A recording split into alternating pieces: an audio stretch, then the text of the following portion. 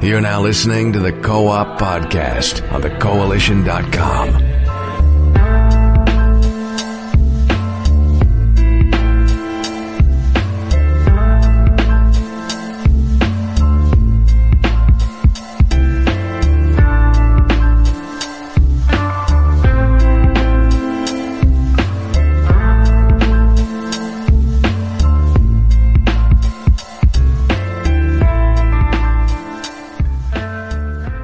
Good afternoon, ladies and gentlemen, and welcome to the Co-op Podcast, episode 211.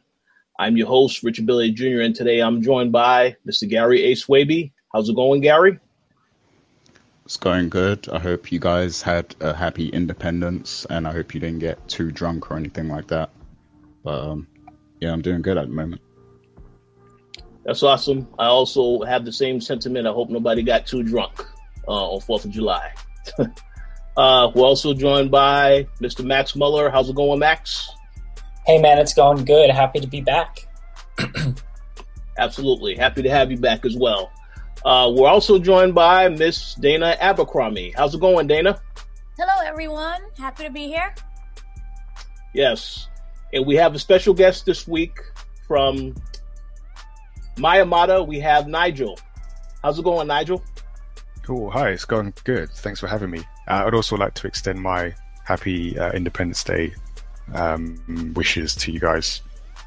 And hopefully everyone's still got their arms and legs. So it's like nothing got blown off. Yes, we appreciate that. Oh, yeah, we're all here in one piece, you know. So, yes, I'm happy for that. Good. All right, so we may be joined by Mr. Lugo a little bit later on because he is currently busy at the moment. But we do have a couple of topics to get into this week, but before we do that, we're going to let you all know what we have been playing. So I'm going to let our guest Nigel go first and let us know what you've been playing. Cool. Okay. I've actually just recently been playing an old game, Tomb Raider. Well, not the original Tomb Raider, because that would be really old, but the on PlayStation 4. So I was recently recommended to kind of get back into Tomb Raider, so I just completed that game during the week and really enjoyed it. You ever played the second one? Rise of the Tomb Raider, I think it is? Yeah, that's Rise of the Tomb Raider. So I've got to get to that one next. So I played, because I had finished Uncharted and then I went straight to Tomb Raider, so it was an interesting comparison. And it took me a while to not make comparisons between the games and just enjoy Tomb Raider for the game it was, and then it's a really good game. Yeah, fair. Yeah, I know that some people, mostly the older fans, had a lot of complaints about how there wasn't really any tombs, but other than that, they really enjoyed the game. So yeah, that makes sense. Yeah. Like, I enjoyed it, but I didn't really play a lot of the older ones, unfortunately. Okay, I did play the first couple, and then I stopped for a long while. I mean, there were tombs you kind of had to like really look for them and go off the scripted path to go and like discover things, which I did on occasion. But I think aside from that, I think it's a really well made game and a good return to form for the series. Yes. Hey, yeah, I do agree that it is a really good game. I know the lack of tombs did bother some people. I was somebody who did question that, but yeah, you definitely have to play Rise of the Tomb Raider when you get opportunity. That game is a lot better. You know, it does have more tombs, but it's a much more personal story. But yeah, it's still a very good series. Looking forward to the next one. So one thing that I want to say real quick, and I probably should have did this in the very beginning. Nigel, I know that you are with Mayamata. I definitely wanted you to talk about that for those that, maybe they didn't check out when you was on the earlier shows. Let us know what you're doing right now, if you have any updates on any events that you're working on. Oh, yeah, sure. I mean, so I guess for anyone that doesn't know, Mayamata is my company, and we're a British manga brand. So we've created a universe of characters and stories, and we write and publish our own manga style comics. So we're based in London, And as well as the comics, we also do like clothing based on the characters and storytelling workshops, typically with young people in schools. And then we also have our own video game event called Gamepad, which we run London, because London's like a comfort zone, so we don't like to leave, just do everything in London. So yeah, we've got an event coming up in September. So we've been running this event for a couple of years now, and in December, just before Christmas last year, we moved into a new venue. So we've been there for 2 events, and our summer event is coming up. So we're hoping to have some new games, ARMS, Tekken 7, as well as some like favorites for people. So Super Smash Brothers, which is always gets a good reception, Mario Kart, which works well. And yeah, the idea is for us to create a social gaming event that just brings different types of people together to sort of have fun in the same space. Same space. So it's like guys, girls, families as well, and just have everyone having fun on the day.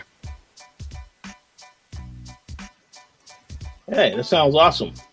So you did say you said so you guys have an event coming up September, you said. Yeah, September 2nd. We had to push it back, but we're now sort of preparing to get everything and everyone together for Saturday, September 2nd. So if there's anyone that is in or around London that would like to join us, you can check out our website. Just like type My Matter Gamepad, and it'll come up, and then you can check out the details. Awesome. Yeah, awesome. I haven't been to the new venue yet, because I know you got a new venue. I didn't get to go to the last event, but I definitely want to try and make this one. But I wanted to ask, like, have you seen a significant growth in the people attending the event since you moved to the new location? Yeah, definitely. I think the first event we had, I wasn't sure how it would be taken, because the December event was the first one where we went from a free event to a paid ticketed event. So in my mind, I thought that would result in sort of less people showing up, but we actually had the highest attendance that we've had for the event, which was great. And then we've got sort of good support since then. So I think just making that transition has been a good one, and sort of the venue helped the support from other companies. So we've got like Nintendo providing us with all the Switches and the TVs, Ubisoft as well.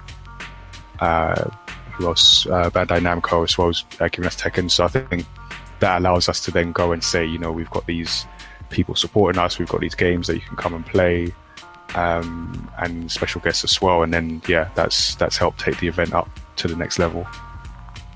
No pun intended. That's good to hear, man. Yeah, you should definitely try and come.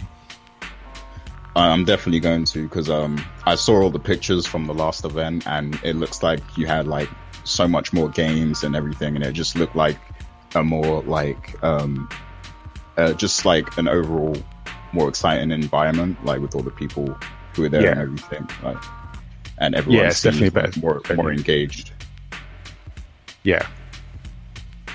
So yeah, that's good to hear, and I'm glad that even with you introducing the paid tickets, that people were still supporting. Like, that's good to see. That shows that you've actually caught on with the brand and everything. So yeah, I think people will pay for a fun day out, and people are into games. If you like put together something that looks cool event wise, and you can show like the value of that, then they will come. Exactly. Damn, I gotta get myself out to the UK.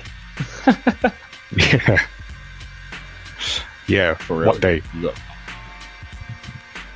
I was gonna ask as well, if like you have any new like clothing, because I know you guys do clothing as well. So have you had like any new additions to the clothing line or anything like that? Yeah.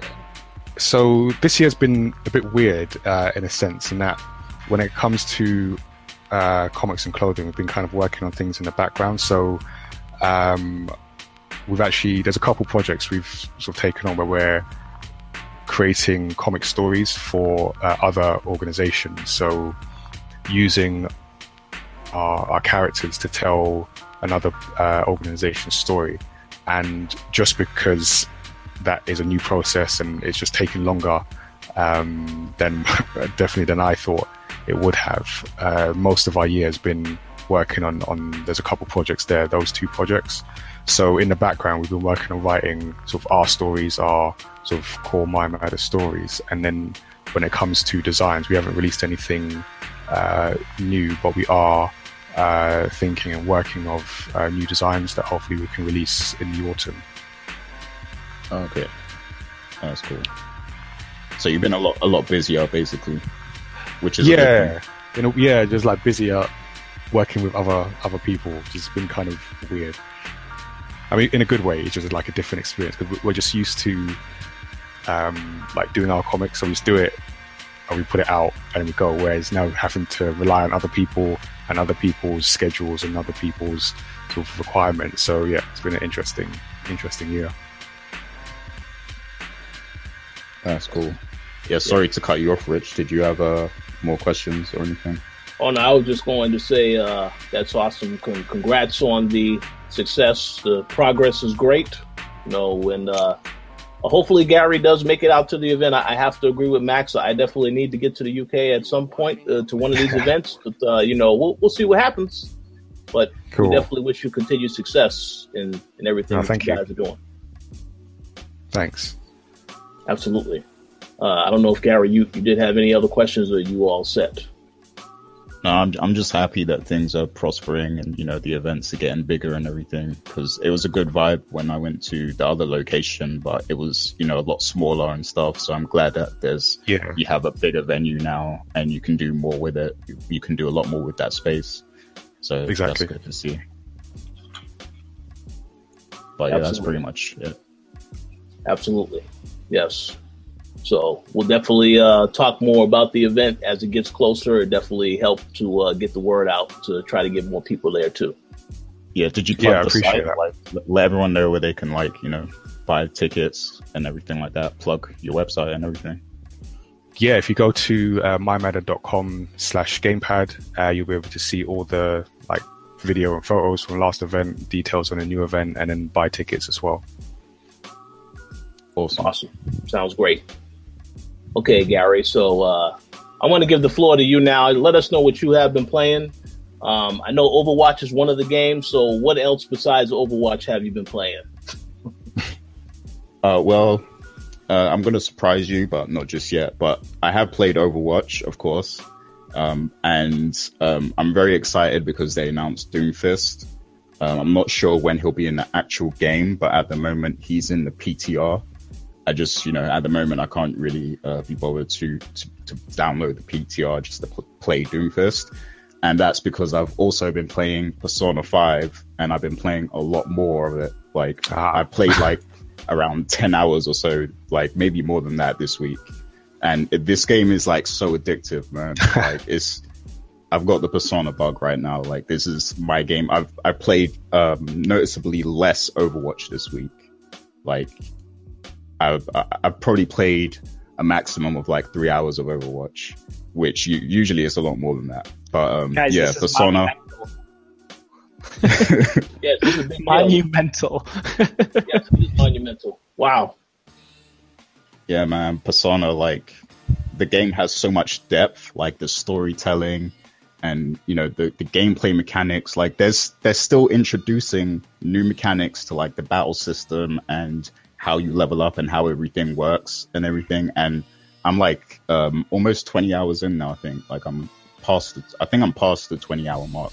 And they're still revealing a lot of new additional gameplay elements. And it's not overwhelming or anything because it introduces them gradually. But also the game just keeps your interest to where, it's not overwhelming at all. It's just you actually want to learn these new things and you want to keep progressing because the story is just that captivating. And they deal with some real sensitive issues as well with the story. With the storytelling, because the main characters are students, they go to a school and everything, and I don't want to say too much to spoil it, but yeah, man, like some of the subject matter is definitely pretty deep. And yeah, I've just never played anything like this. I've played JRPGs before, but this is like so well put together. You know, it's very stylistic. The storytelling is amazing. The humor there's a lot of great humor in there as well. And the writing is just like phenomenal. Like this game has taken my breath away. And I'll even go as far to say as it's my game of the year so far. So yeah, Persona 5, man, it's amazing. Like, you should believe everything people told you about this game because it's phenomenal. Well, I certainly do believe the hype. I know we've had, now you're the third person from the site that has said it's an awesome game. We know Wesley, one of our other supporters, loves the game. So yeah, I definitely would have to check it out. I don't know when that's going to happen because, well, I'll get into my games later, but yeah, I have to check it out. Definitely. Yeah, and I've been like, it's been a while since I've pulled like, well, not all-nighters, but I've stayed up late playing this game, and I rarely do that anymore because like my sleep is more important now. But for this game, I feel like, you know, I have to get those extra hours in. And sometimes sometimes I don't have a choice, like, because the thing is with this game as well, like, because it's a JRPG, some of the things are a little bit traditional still, like where you can only save at certain locations. And sometimes like the story gets so deep and it goes on and on and on for like a period of time and you can't save the game. So like it just keeps you playing for a long time. So I've been trapped by that a few times to where like I literally could not put the game down just because I can't save it at all. But I'm still interested enough to keep going anyway. So like, yeah, like you'll lose hours playing that game. Put it that way. Yeah, I've heard a similar thing from someone I was talking to about the game. Yeah, they're also like super into it. Yeah, man. Are you like into a lot of JRPGs and stuff? You personally, Nigel? Oh, sorry, say that again. I was asking if you're personally into a lot of JRPGs. Oh, okay. No, I've always been more into sort of real-time RPG games. Okay. I don't know why, but they've always caught my attention more. So I've not played Persona 5, so I don't have much experience with JRPGs. But from what I hear, probably should get into them. Okay, yeah. Well, I mean, it does depend a little bit on, you know, if you like that style of game to begin with, because, you know, it's turn-based combat, and some people are put off by that. But if you do enjoy that, then it's definitely worth picking this game up. I wouldn't say I'm put off by turn-based combat. I've just, for whatever reason, just always lean more towards things going on in real time. Yeah. I totally get that. I'm similar in that respect. Like, I definitely enjoy turn-based games, but for some reason, just the real time is always what hooks me a little bit more. That's always just what seems to be happening. I'm totally with that. Yeah, and I can understand that, but like even with the turn-based, like Persona is still has kind of a faster pace to it than like other turn-based games. Like it's not as slow as a lot of turn-based games. It has like it has a rhythm to it almost, you know, in combat system, which I like, and it's very stylistic. But yeah, if you're into JRPGs, definitely this game is worth checking out. Yeah, and Black Star said, Gary, you were supposed to say it took your heart away. So I guess that you failed in giving the correct marketing materials for the game by not saying that. But it's all good. Yeah. It's all good. No, that's a good point, because the game basically focuses on you. You have to change the hearts of, like, you know, people who have evil in them and stuff. So yeah, that's a good point, Black Star. I should have said that. No, it's all good. It's all good. Hey, we are also joined by Mr. Jake James Lugo. How's it going, Mr. Lugo? I'm doing good. I kind of came in last minute just now because, you know, I was out having some lunch with my parents and stuff, and I was taking care of a bunch of other business, but I'm all good. So I guess I just came in time. Yeah, perfect time. And since you are here now, I will ask you, so what have you been playing? I've been pretty busy. doing a couple different things that we actually, some of which went up this week, which is pretty cool. We have a bunch of new content, including my preview of Final Fantasy XII, the Zodiac Age, that just went up on the Coalition. I want to say earlier in the week. It was pretty cool because it actually got shared around by Square Enix, which was pretty dope. But if you haven't checked it out already, the game's coming out very soon. I believe it comes out this week, if I'm not mistaken. Check out the preview. It has a whole bunch of stuff on there that you're going to want to figure out. We're going to have a review of the game around release time, so don't worry. We're going to be checking that out. I also got a chance to check out episode Prompto on Final Fantasy 15. Me and Gary did a whole turn-based podcast about it where we talked a little bit about that. I also got a chance to play a little bit more Tekken 7, just kind of messing around with it because I've been using some of the different headsets that I've been doing videos on lately over on the Coalition. If you guys haven't checked out those unboxing and impressions videos, I really encourage you guys to do so. They're on the website right now. We have about 3 and technically about 5 different unboxing and impressions videos, not just on headsets, but on the games case. We have some backpack stuff that we did right before we went to E3. There's a lot of different things that I've been posting up all over the place here and there. So again, besides that, I've just been messing around with some games like that, and pretty soon, hopefully, I'm going to probably be doing some other games down the line over the next 2 weeks. I know I'm still playing Crash Bandicoot, the Insane Trilogy, because I'm trying to get all the gems, get all the trophies here and there, so that's what I've been doing. I've been pretty busy all around. Sounds good. Yes. Keeping busy during the summertime. It's always a good thing. Yeah. So, Dana, how about you let us know what you've been playing?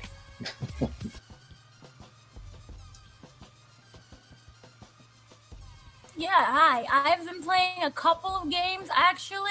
I've been starting, you guys can look on it for Thursday on the Coalition. I've been doing a Throwback Thursday to different games of the past and playing them now and how it feels differently from years later. So right now, I've been starting on Pac-Man Championship Edition 2. I've also been playing, you guys don't actually have this, it's in New York City only. The AMC IMAX has the Mummy Progeum Strike. I'm pretty sure I'm mispronouncing that word. But basically, it's a VR game of The Mummy, the movie, which really sucked, but the game itself is actually good. And you play as kind of like Tom Cruise, and you're running around trying to kill mummies. And it's really effective in the sense that it uses the environment very well, and the mummies are just running around. It's kind of like a combination of Resident Evil and just pure chaos. So I've been actually enjoying that, and I'm still playing Injustice 2. So those have been my little go-to games for a while. It's really hot down here, and I don't like going outside. So those have been keeping me preoccupied. I hear that. That sounds awesome. And I just want to say before I move on to Max, I really do need to play that Mummy game so I can see why Tom Cruise is so desirable in the movie, whereas everybody wants a piece of Tom Cruise. So I need to play that game so I can see why they sweat this character so much in the film. He's better in the game than he is in the movie. Okay. It's weird, but I would just say play the game and just forget about the movie. Does he voice himself in the game? I'm genuinely curious. I think everyone voiced themselves. Yeah. Wow, that's insane. Yeah. That sounds interesting. I plan on doing that's movie related based, but right now the Mummy is the first wave that they're doing that's IMAX AMC releases, so it's pretty good. Okay, so we'll definitely recommend the game, but not the film. So that sounds good to me. Okay, Max, let us know what you've been playing. All right, I haven't been playing a whole lot this week. The 2 games that have taken up most of my time this week are still Forza Horizon 3. That's actually kind of replaced my casual game time with which is normally filled up by Rocket League and Halo 5. I'm instead been playing Forza, which is so addicting. I'm still spending a lot of the time in the Hot Wheels section, but I have branched out a bit more to the main game, which is still really fun. I can't say it's as addicting as the Hot Wheels just because the Hot Wheels is ridiculous, but it's definitely still one of the best racing games I've ever played. I don't know if I've said this before, but to me it feels a lot like the sequel to Burnout Paradise, that we never got. It's obviously not as focused on destruction and everything like that, but in terms of how you could just drive around and there's events at most of the intersections and stuff like that, and just the open world discovering different roads and that sort of thing, it's similar to that. which is awesome. And then for one of my other projects, I've been playing Fable Fortune for review, that card game that Fable is turning into. And let me tell you, it's one of the most generic card games I think that exists. Like, I know Fable weird series because people really liked the first one. I know the second one was pretty controversial, but I think for the most part people were okay with it. And then third and onwards, people were just not the biggest fan of. And now they're taking that type of lore that was never really that established in the first place. To me, the Fable lore was always fairly generic, and they're throwing it into a card game, which, in order for a card game to stand out, it needs a lot of personality, and a lot of the personality that Fable did have just isn't in this game. The game is very generic and bland, and all of the characters, they just look like generic fantasy characters. Look like something like, for example, if you're playing Hearthstone, like a lot of the characters, like they're unique to sort of the World of Warcraft world. You wouldn't recognize them from anywhere else. Whereas in Fable, there's just like generic humans and skeletons and like goblins and stuff. There's a few standout things that are from the games, but for the most part, it's just a lot of that generic stuff. And to me, the game works. Like, it's passable. It's still a card game. It's still strategic, and I'm still enjoying that aspect of it. But in terms of compared to other card games, I have no reason to play this one over all the other ones that just do. They all have that still that complex level of play, that strategic thinking, but the other ones have everything else better, like just all the little bells and whistles, just like the personality, the music, the art, and everything. It's just those are why I would pick those games over Fable Fortune. And it's passable. I guess the one thing it has over everything else is that it's going to be on console and it's going to be cross-platform between the Xbox and PC, which I guess is cool because as far as I know, I don't think there's really any collectible card games on consoles aside from like Magic or any big ones. The Elder Scrolls one might be. I'm not 100% on that one, but so that's kind of its one advantage there. But other than that, there's really not much to it, in my opinion. But that's about it for this week. It's been a pretty slow week in terms of playing games for me. That sounds good, but not so good about Fable Fortune. Microsoft need to do something with that franchise. Hopefully they will do something in the future, but that's does not sound good.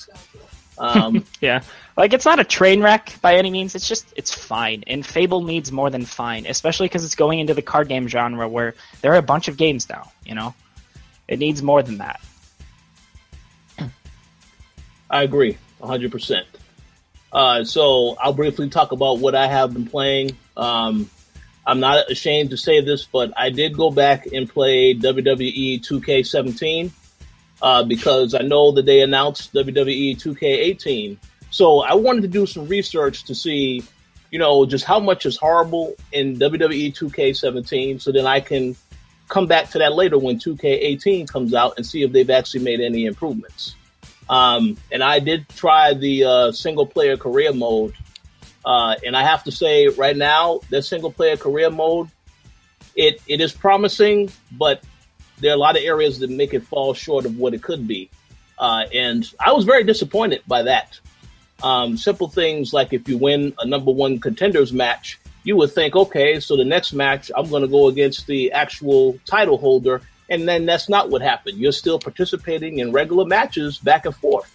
So very, very disappointing, I have to say. And then they have a promo system that they have implemented into the game, which has a lot of problems because you could be saying something positive and then it comes off as negative. I mean, it's still a system that obviously needs to be retooled and reworked. So hopefully they improve that in 2K18 because that game is only coming out on current gen consoles. It's not coming to Switch.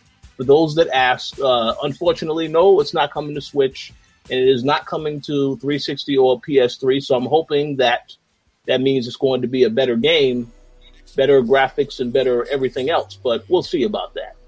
But yeah, I did spend some time with that. I did spend a little bit more time with The Evil Within. Still don't think the game is scary, but it is what it is. It's okay. It's still a decent game. Looking forward to The Evil Within 2, hoping that will offer something different, but it may be more of the same. And it's okay. It's not a horrible game, but it's just not a scary game, in my personal opinion. And I can say, last but not least, I am finally starting to play some of the stuff in my backlog. No, I have not had a chance to play Horizon yet. After hearing what Gary said about Persona 5, I know I need to play that, so maybe I will play that. But for now, I have just now started to play Metal Gear Solid 5. So I don't have too much to say yet because I'm only on right now. I'm only on Ground Zeroes. I'm actually playing Ground Zeroes, and then I'm going to go through the Phantom Pain so I can see why a lot of people said the game is great, but it has some issues. So I will have more to say on that next week for sure. But that's all I've been playing so far. You know, a couple of games, not really too many major games. Obviously, there's a lot more games coming out though in the next couple of weeks, leading into August also. So we'll have more. I'll have more to say next time. But that pretty much concludes what we have been playing for this week. So we're gonna go ahead and jump right into the topics.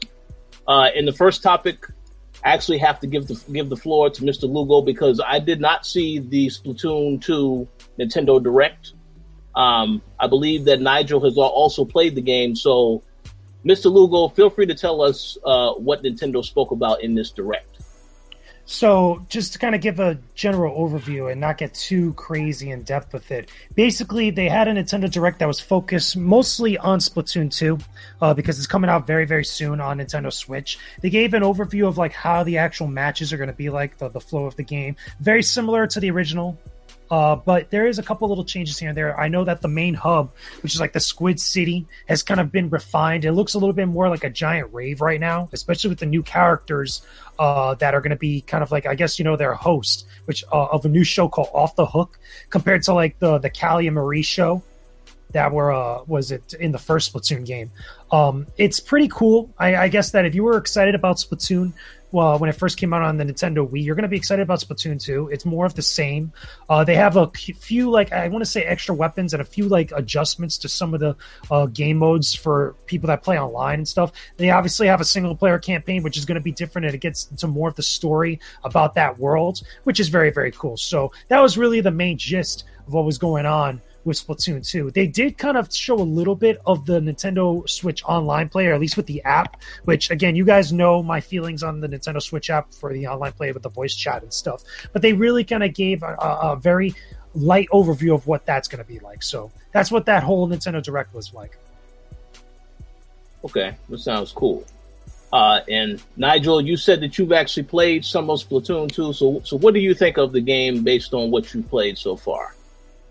Yeah, I managed to play a little bit at a Switch pre-release event in London, and I had a lot of fun with it. I never played the first one, so I wasn't sure exactly what to expect for the new game. But they had it set up right, so you had people split on teams on either side of a bank of TVs, and yeah, it was a lot of fun. I like what Nintendo are doing with taking like the competitive format in like Splatoon and ARMS and just making it fun. So people who, like myself, I would never consider myself a competitive gamer, but playing Splatoon 2 would make me think, okay, I can play this because the mechanics are presented in such a way that, you know, you're firing paint. I could do that. I think I can find some paint around the place. So I got to play for, I think, a round or two. So it's a very short time, but from what I played, I did enjoy it. Okay, yeah, that sounds cool. So I now I have a question for all of you, though, and I have to ask this question because we had this discussion before we started recording. So I wanted to ask you guys now: do you think that there will be more Nintendo Switch units out by the time this game actually comes out, which I believe is July 21st? They had some more units that came out on Amazon. I know I saw Cheap Ass Gamer actually tweeting about it, where there was more units in stock, both at Amazon, I think also at GameStop at one point. So I would assume so, especially with that news coming out. I don't know how long it's going to last, though. Yeah, I would hope that this is a big game for Nintendo, that knowing it's coming out, they would make sure there would be more units. So I'd like to think there will be. Yeah, I think Nintendo's strategy right now is basically send out a huge shipment right before a huge game releases. Like, yeah, that seems to be pretty much their strategy at the moment. Because I know it's been hard for you guys in the US to find Switches for a while now, but I would assume that, anytime a huge game comes out, so even with Mario Odyssey later this year, I'm sure they'll send out like a huge shipment just so that people are able to actually buy the games, because that will increase the game sales as well. So yeah. I believe that all of you are correct in what you said. I will say that I did see the Amazon tweet about the Switches, and within 20 minutes now they are sold out again. So it's still hard to find the Switch. Wow. I know that I went to GameStop yesterday because I figured, well, why don't I ask them for some information to try to get an idea of when they may get more in. And the guy told me, well, what GameStop does is they do sell online, and most of the time all those orders online are fulfilled like immediately. So it's not possible for them to send any to any store because they're gone as soon as they come online. So, say what, Dana? Go ahead. I'm staring at one where there are currently 7 left. So I'm pretty sure it'll be gone in the next 10 minutes. Wait, hold on. This is GameStop? No, this is going to be on Amazon. GameStop doesn't have anything. Ah. Oh, really? Wow. Interesting. 7 left. Mm-hmm. Okay, maybe I have to. No, I'm not going to stop. Yeah, I was going to. The show's over. It's a 20-minute show this week. Well, so much for that plan. Yeah.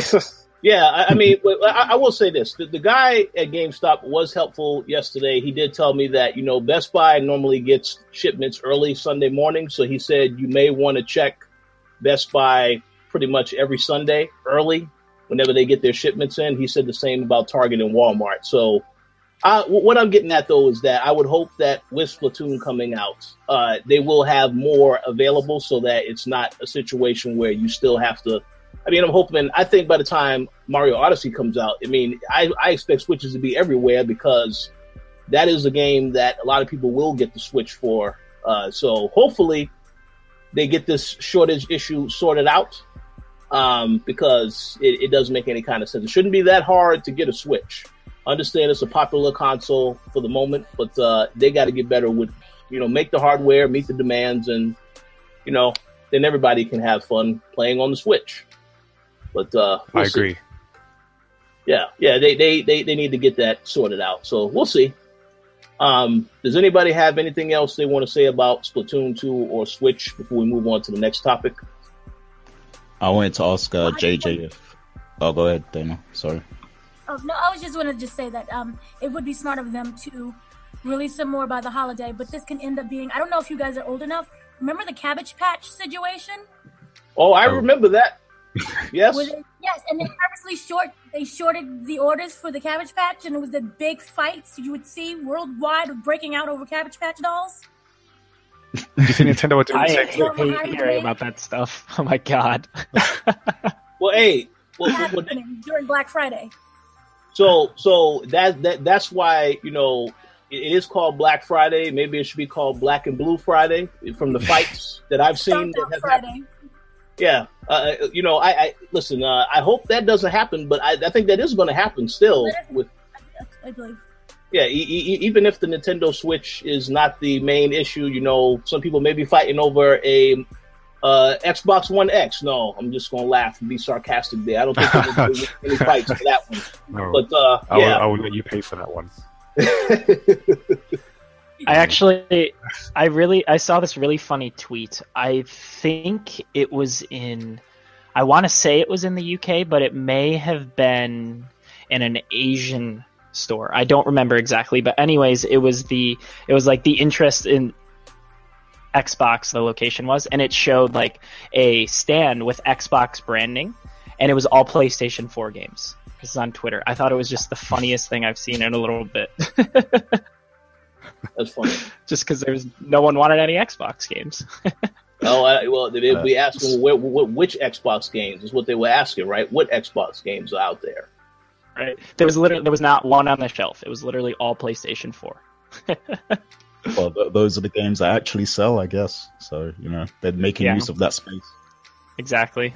Yes. So, Gary, what was you going to say before Dana had chimed in? Oh yeah, I was gonna ask JJ if because I know I used to watch his streams, and he would stream Splatoon sometimes, and I know like that Nintendo are trying to make this their big esport game and everything. So I wanted to ask JJ if seeing Splatoon 2 really got him excited and stuff, and if this is a game he really wants to stream and cover in the future as well. I'm interested in it, much like anybody else is. I think that it got a great response at E3 from what we saw, and they had a little event going on at the time during E3 at Nintendo's booth and such. I think that it's going to take a little bit of time for it to become a quote-unquote esports game out there, even though they want it to become something as popular. Those things don't just happen within a few months or even within a year. It does take a dedicated community of people really pushing the game out there and really putting money into events and different types of prizes, and also just making sure that the notoriety is consistent for a long time in order for it to become an esports title. The biggest problem with that now for Splatoon 2 specifically is because not as many people have the console.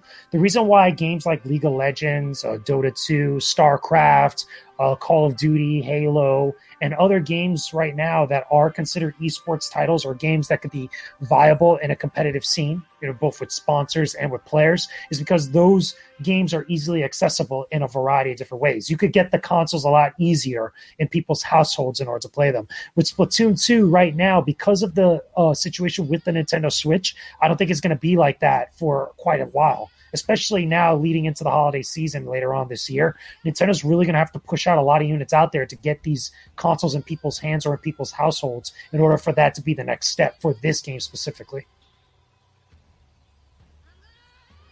Good points all around. Well, I just hope that there will be more Switches at some point in time. So I want to get a Switch, but I cannot guarantee I will feel the same way months later when all these games are out on other systems, and I know these other games that will not be coming to Switch that I actually want more. So it will be a lot harder to make a decision by then, but we'll see what happens. Rich wants that Rabbids game. Oh yeah, Understandable. August. Yeah, that game is fantastic. August, the end of August. But if now, like I said, if there's no Switches available by then, though, hey, well, I don't know what's going to happen. That ain't happening. I mean, it'll happen at some point, I guess, when it dies down and it's not quite as busy anymore. But it's going to be very busy this year with the game releases, so we'll see. Definitely. So, any final thoughts before we move on to our next topic? I will just say that I'm happy just in general to see the Switch doing well, because before it came out, I might have said on this podcast, or I said to someone that I'm very supportive of what Nintendo are doing with their new console, and I just think to add something different to the market. So I'm glad to, even though I'm frustrated that shortages and all that is good to see that they are actually selling, and they do seem to have something that people want on their hands. Yeah, I believe just a positive note for the Switch. I believe you had the Switch at your last gamepad, right? Yes, yeah, we did. So this was just after it came out. So we had a few units. We had people playing 1-2 Switch, trying that out, and the people there really liked it. I got to play a bit more there as well, and I just want to see them do more successful things, really. That's cool. So was it a good response from everyone who played it? Yeah, definitely. It was a funny response, just seeing people like wave their hands about it. It works well in that kind of environment, in that at the event, and is that we had people who are just experienced gamers trying it out, but then I remember people playing. There was a particular person who came with his niece, I think, and I spoke to him. He isn't a gamer. He just told me I don't really play games. His son plays games, but he came with his niece, and they were both like into it, and that's just what is great to see about the Switch. That's good. Bringing families together. That's good. Yeah. Absolutely. Yeah, I do agree. I'm glad to see the Switch doing well. So hope that Nintendo does have success with that. But I will like Nintendo a lot more if they make enough Switches so that now I can also join in the fun. But we'll see. We'll see. To be determined. Yeah. Okay, so we're gonna move on to the next topic. This is a topic that I think Gary, you did a little bit of research on.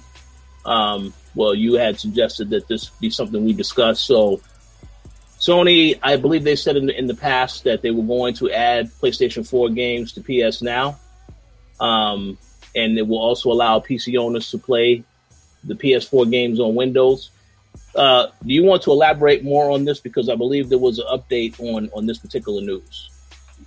Yeah, so now they're actually, going to be adding PS4 games to PS Now. And this was something I wanted them to do to make that service more, more viable and more of an option, because obviously Xbox Live, they have Games Pass now. And PlayStation Now is just it's just there and no one really cares about it. I'm not sure how many subscribers they actually have for the service, but I felt like it needed an overhaul. And I think this is a positive change in like they're moving in the right direction here. But I do feel like this is something that should have been talked about at E3.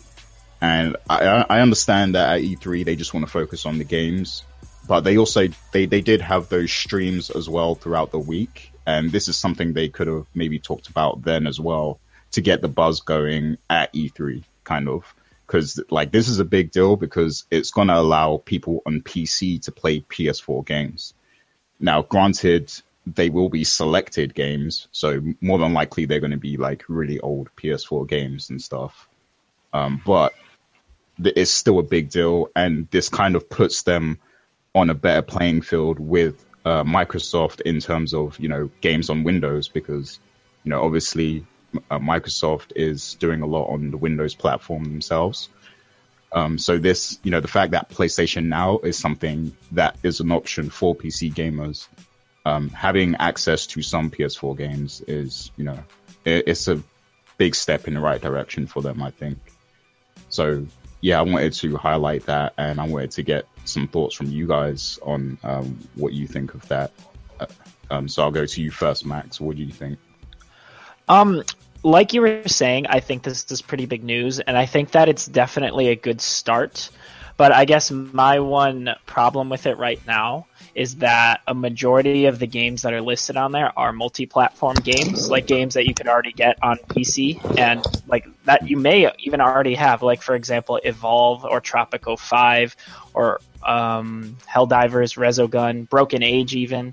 I know that the UK is getting a lot more of these games right now according to this list, and there's like Heavy Rain is on there, for example, which is awesome, but for what this list looks like right now, there is really nothing on there like PS4 exclusive that's really intriguing. Honestly, there's only a few things on there that are PS4 exclusive at all, like Heavy Rain, Killzone Shadowfall, and and God of War 3 Remastered, if I'm not mistaken.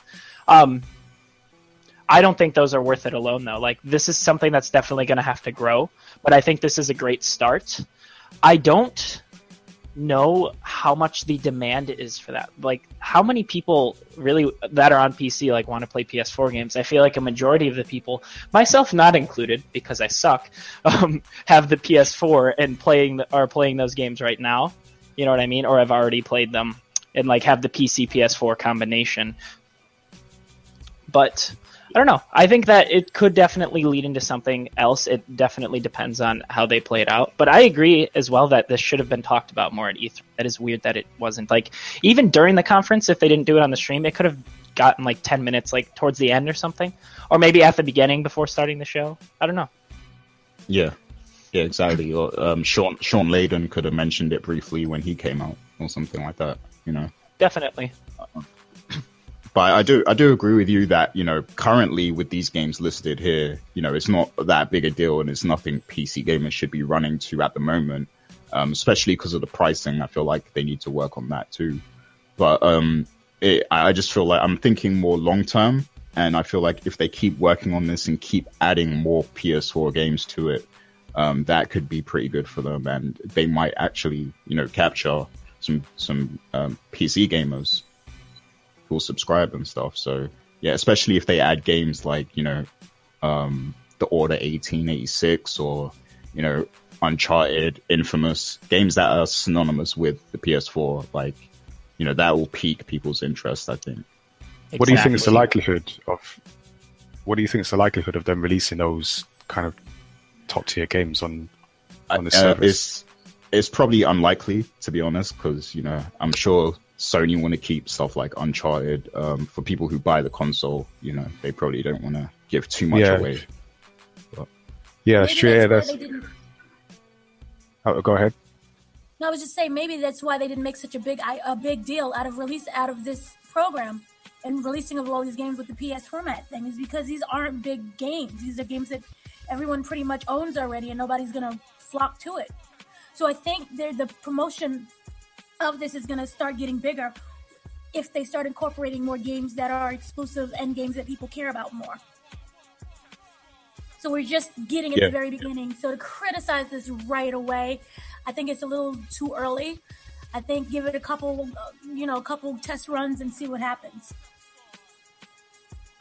Yeah, I think that it would definitely be great if they, and worth it if they added on games like, for example, Miguel just said in the chat, like Bloodborne, or like early PS4 exclusives that people aren't necessarily buying anymore, because there's all these other games to play, and they're in the current scene with like games like Horizon and Nier and all that stuff.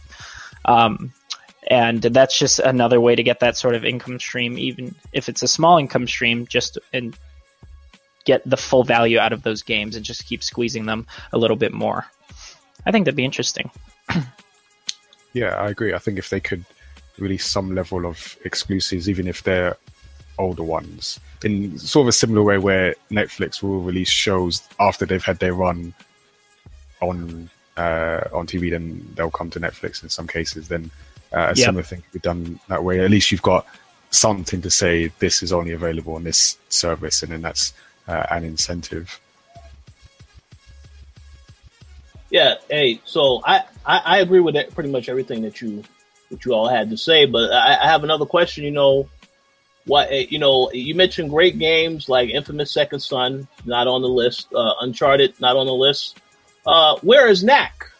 Because I think that is the game that is the most popular game that definitely should be included on this promotion at some point, I would think. Well, Rich, like the aim is to get people to buy the service.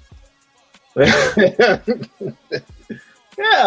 No, listen, everybody loves Knack. We saw at E3 people playing Knack too. They're like, hey man, this is fantastic. I'm just kidding.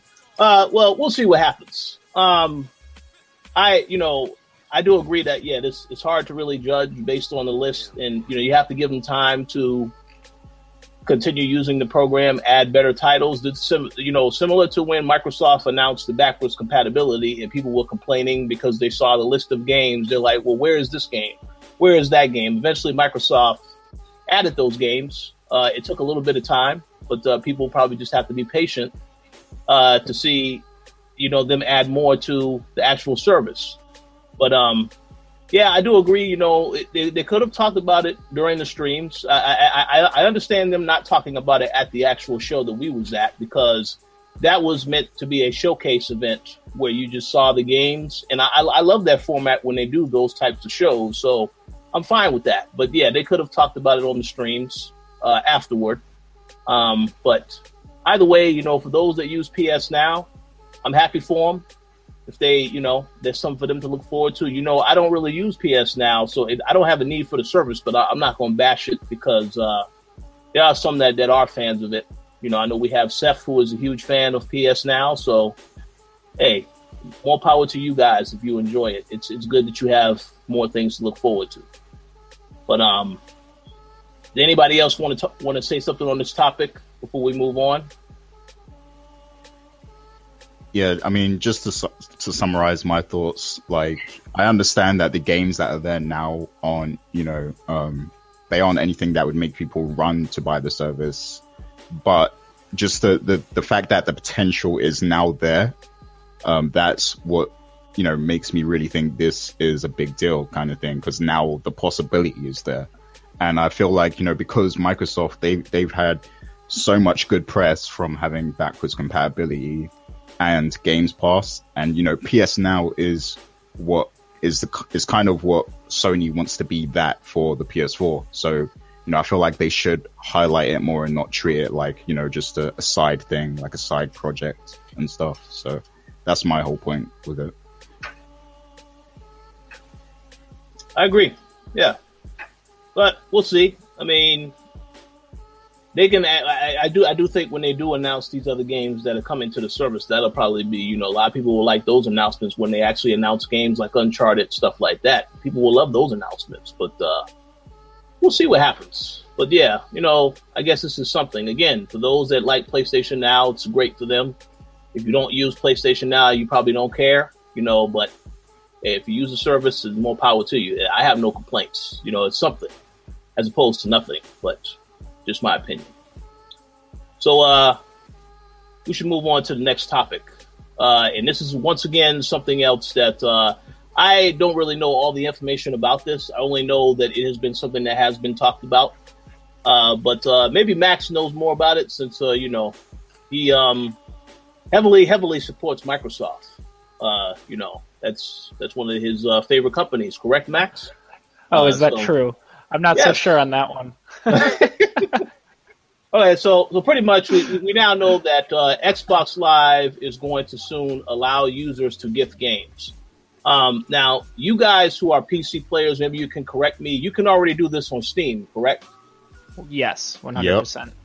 Okay, so what do you guys think of Microsoft now pretty much doing this with Xbox Live? You think this is something that was overdue for them to do, or do you think it's nothing special?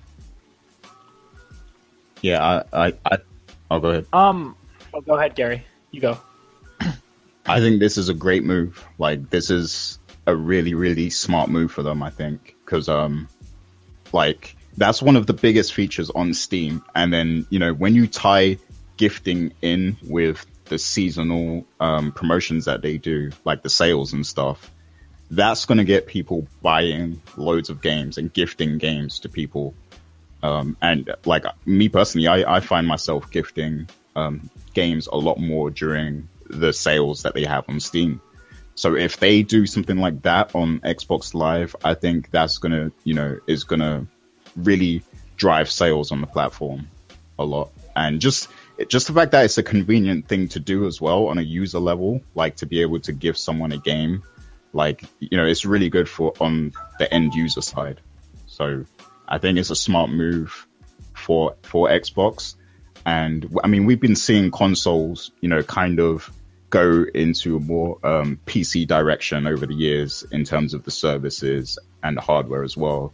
So, and Microsoft has the best potential on a console level right now because they're already doing things on Windows 10. Like, I can play games with, you guys and you guys have an Xbox. Like, that's still amazing to me. So yeah, this is very smart for Microsoft, I think. Yeah, I agree. I think it's really, really cool. I know that I've used Steam gifting quite a bit, so I'm sure that I'll be taking advantage of this, and I know that a lot of other people will as well. I think that, I don't know if it's necessarily an overdue thing. Like, I don't know if people are necessarily, like, begging for this. Like, there were definitely some people that were like, hey, we should be able to gift and stuff. But it's just a nice little touch, and, it's always nice to have those sorts of quality of life features on the platform you're using and in the store and everything. And it's just a really cool thing to have.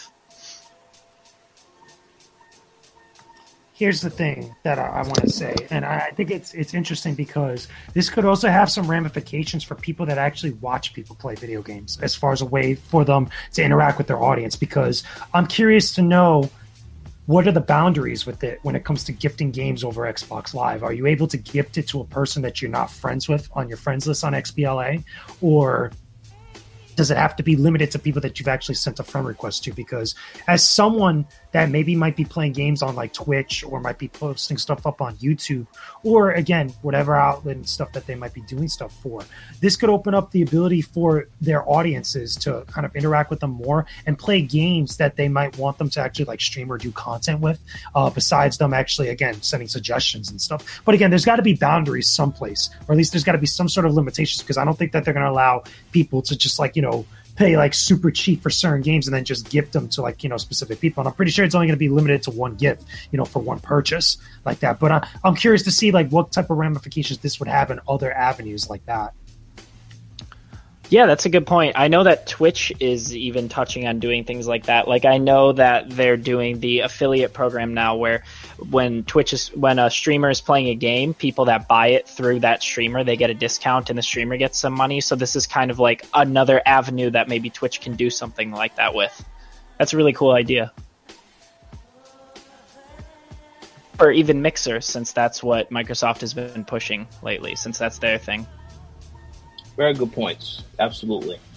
So I think it's a wonderful idea as well, and it kind of took long enough. There are plenty of times when you want to get that game for a friend, and you just for some reason just can't seem to do it. Now you can actually go and make the purchase and give it to the friend that you want, and you guys can probably play together, and it allows for more of an experience and brings people more together. And I like that idea. And there's been plenty of times when then there's a game that I couldn't afford, and I would love for anyone to purchase a game for me as well. So, I'm all for it. Wait a second. Are you saying for those that see you playing now? So you're telling them already. So definitely purchase a game for me in the future. Absolutely. Yeah, I got that message too. Yeah. All right. Yeah, Nigel, go ahead. I think you were going to say something too. Oh no, I just I agree with the move. I think it makes sense, as Gary said, from a way to push more sales, because it just gives people another reason to buy games, if not for themselves, for someone else. But then that also has the social aspect, like Dana was saying, is that just brings people together. Like, I like this game, I think you should play this game as well. Just gives you a way to get it for that person, so you can play together. So yeah, it sounds good to me. I'm a little surprised they didn't announce this a little bit later, more towards the holiday.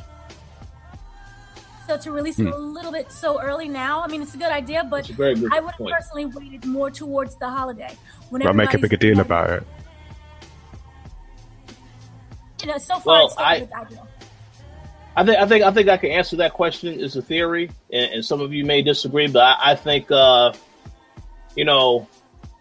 Sony may implement this as well if they have not really thought about it yet, and they will be the ones to announce this holiday season. If you want to purchase a game for your friend, then yeah, I could see them doing that as well. And then you're going to be like, Microsoft may come back and think, well, yeah, we should have did this around the holiday season, but you never know what could happen. Yeah. But I think they still could. They still could make a big deal of it come the holiday season, because I always feel that when it comes to gaming news or any like tech news, there's like the initial announcement, something like this might go to the enthusiasts like ourselves, who are keeping an eye on these things, but the general population might not know this is a thing. So it gives Microsoft a chance to then do their proper marketing thing. Tis the season for giving, or whatever they would do come the holiday season, to make a bigger push to get more in the mainstream mind frame. I also think it gives them a grace period right now, from now to the holiday season. Because think about it, they got from June all the way to the holiday season, like, October, November, December. So that's a little bit over 3 months. So in case this doesn't go as well as they had planned, like that, it gives them a little bit of leeway to maybe change things up a little bit. Yeah, exactly. Yeah. Very, very good points all across the board. And I think Max is about to say something. Let me just say something real quick, though. Yeah. You're good, Rich. The gifting of the holiday season. I think Nigel hit it on the head. They could come up with a creative slogan, because they always have, Microsoft always has these slogans about the greatest games lineup of in Xbox history. That type of thing. Yeah, they can come up with a nice little slogan for giving. So, but yeah, it is great. Like JJ said, a great grace period. We know that Cuphead is coming out at the end of September, so it would be great to start around that time, get more sales for that game, because that's a game a lot of people have been looking forward to. But yeah, great points all around.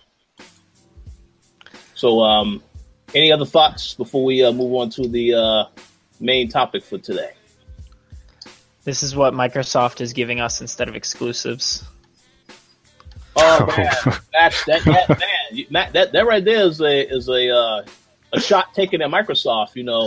That's dangerous territory.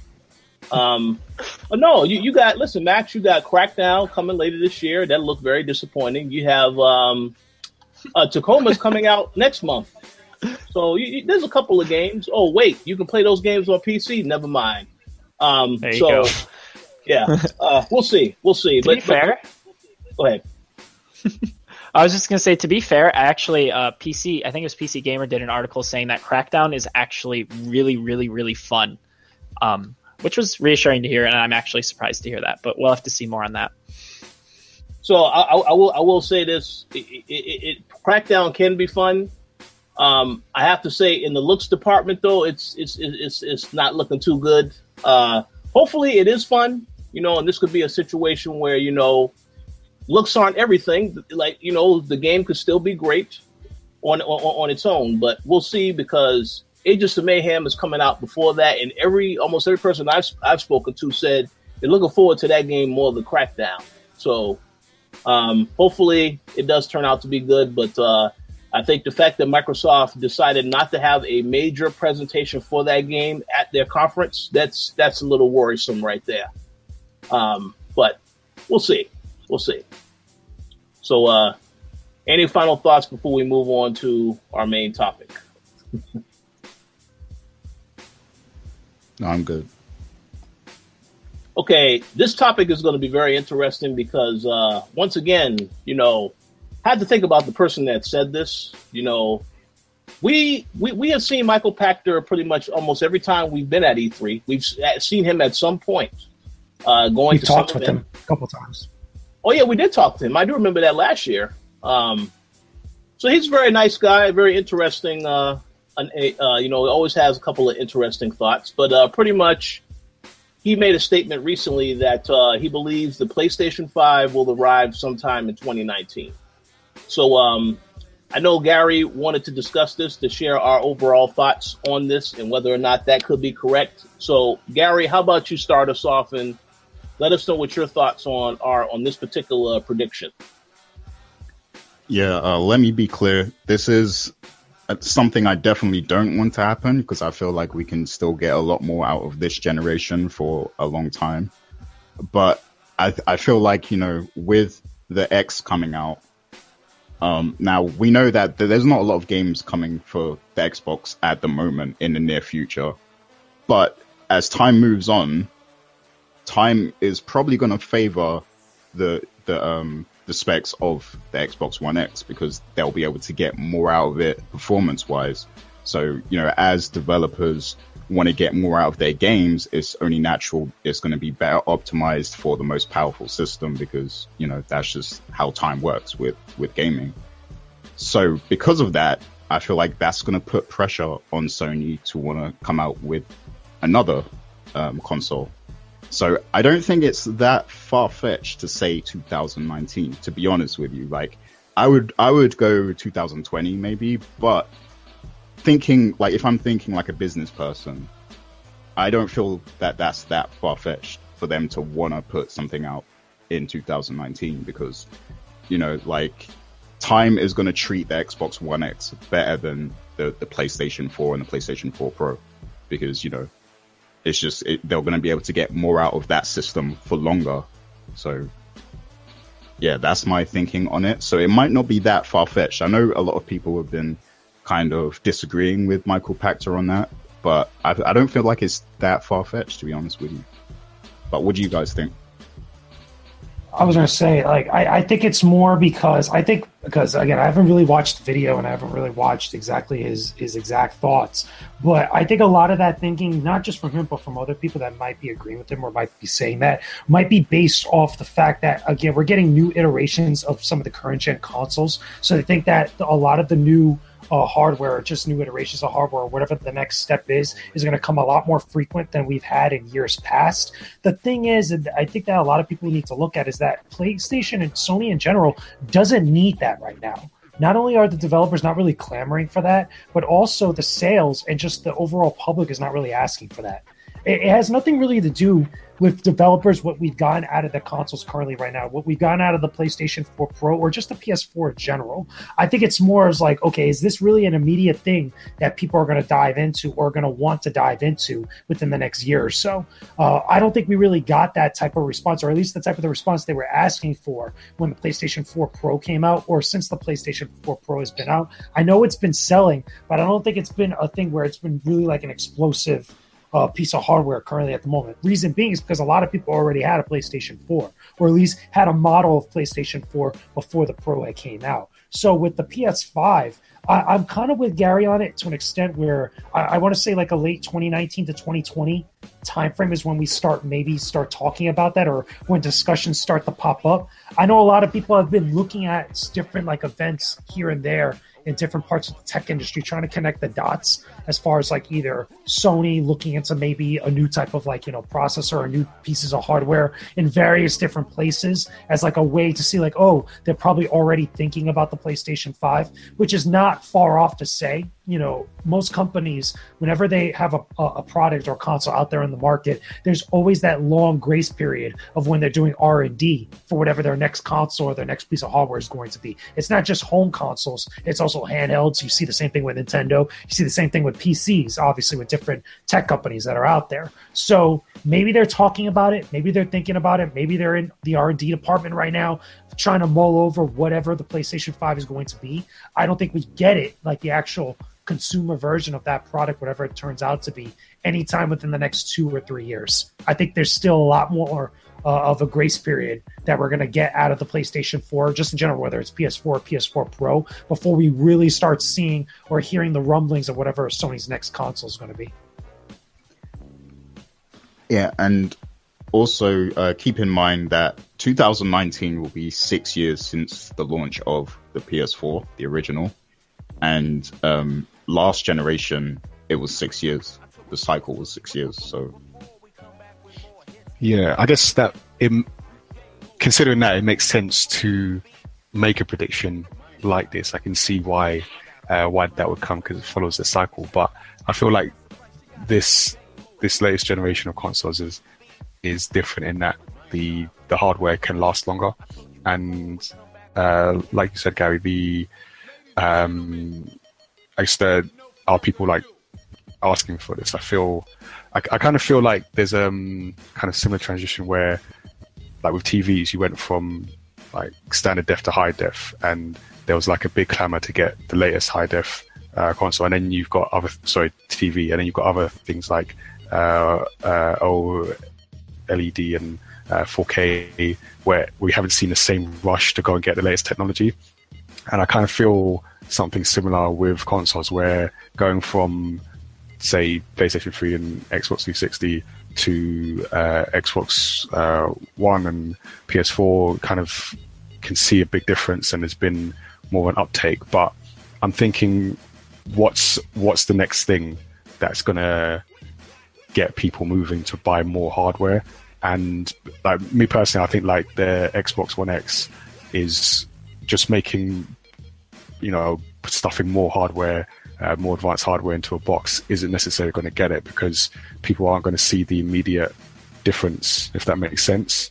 So for that reason, I feel like this console generation will last longer, maybe with the small iterations like the PS4 Pro, but I think it will last longer than the previous one, because the hardware is much better, and there's still a lot more that can be squeezed out of it. I don't even feel we're necessarily to the point yet where we're even squeezing the full potential out of these boxes. So I wonder why would someone, what would be in a PlayStation 5 that would make someone want to go and get it by 2019?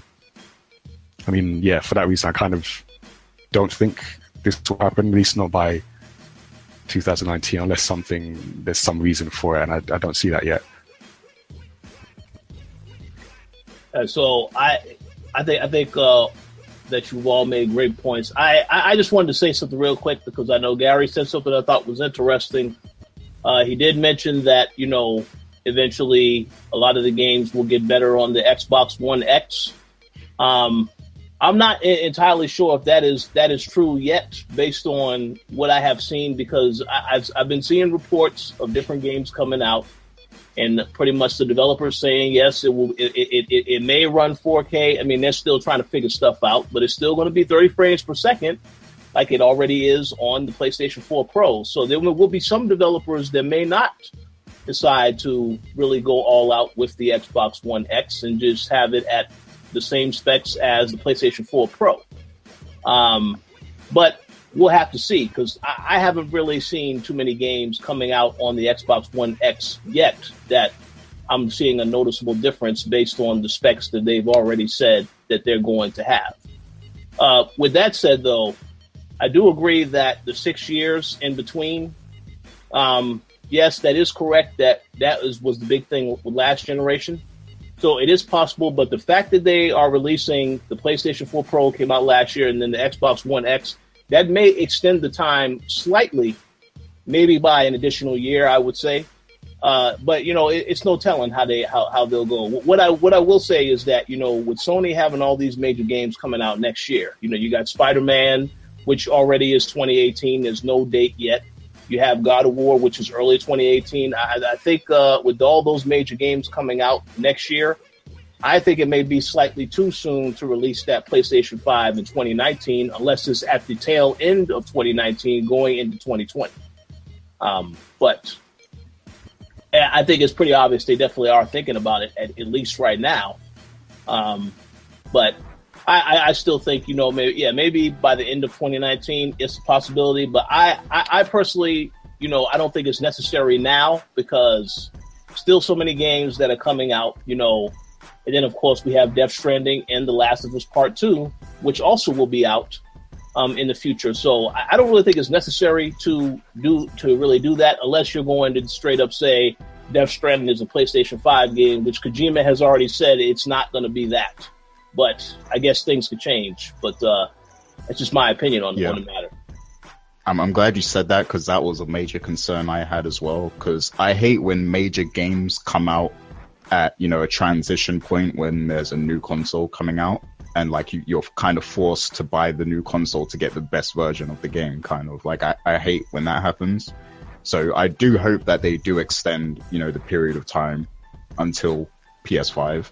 But what I want to say as well, to bounce off of what you were saying before, there's going to come a point where 4K TVs are going to become more standard. And that's when probably there's going to be a lot more pressure on developers to create 4K content, like fully 4K content for their games. And just by, looking at what was shown of the Xbox One X, it probably is going to handle 4K better, unless the developers specifically, want to develop it, like optimize it for PS4 Pro over the X. But if it's a case where the developers are going to make the game to the best of its potential on each platform, then the X is probably going to handle it better. So at that point, that's when you may start to see a shift to where that becomes the primary 4K system. And if it gets to that point, then Sony are going to be pressured to want to release something new. So, but do you think that because, as I understand, like Sony are selling more consoles right now, and developers prefer to go with what match the requirements of the system that is selling the most. So if Sony aren't necessarily leading the 4K revolution, do you think that would affect the need to do games in full 4K? Because again, I say, other than enthused, and this could change. This could be a terrible prediction, but outside of like enthusiasts, you think like the average gamer will be demanding 4K games by, say, 2019? Well, probably not. I mean, like 4K is still something that a lot of people are just hearing about. And what you said is correct, because right now, Sony has a lot of power and influence with, their partnerships with the publishers. Because, for example, Destiny, the game Destiny, that's not going to perform better on the Xbox One X. So, yeah, they can pull that card probably for a long time, because, Sony has the numbers out there. So publishers probably will side with them in terms of optimizing for their console. Yeah. So yeah, you raise a good point there.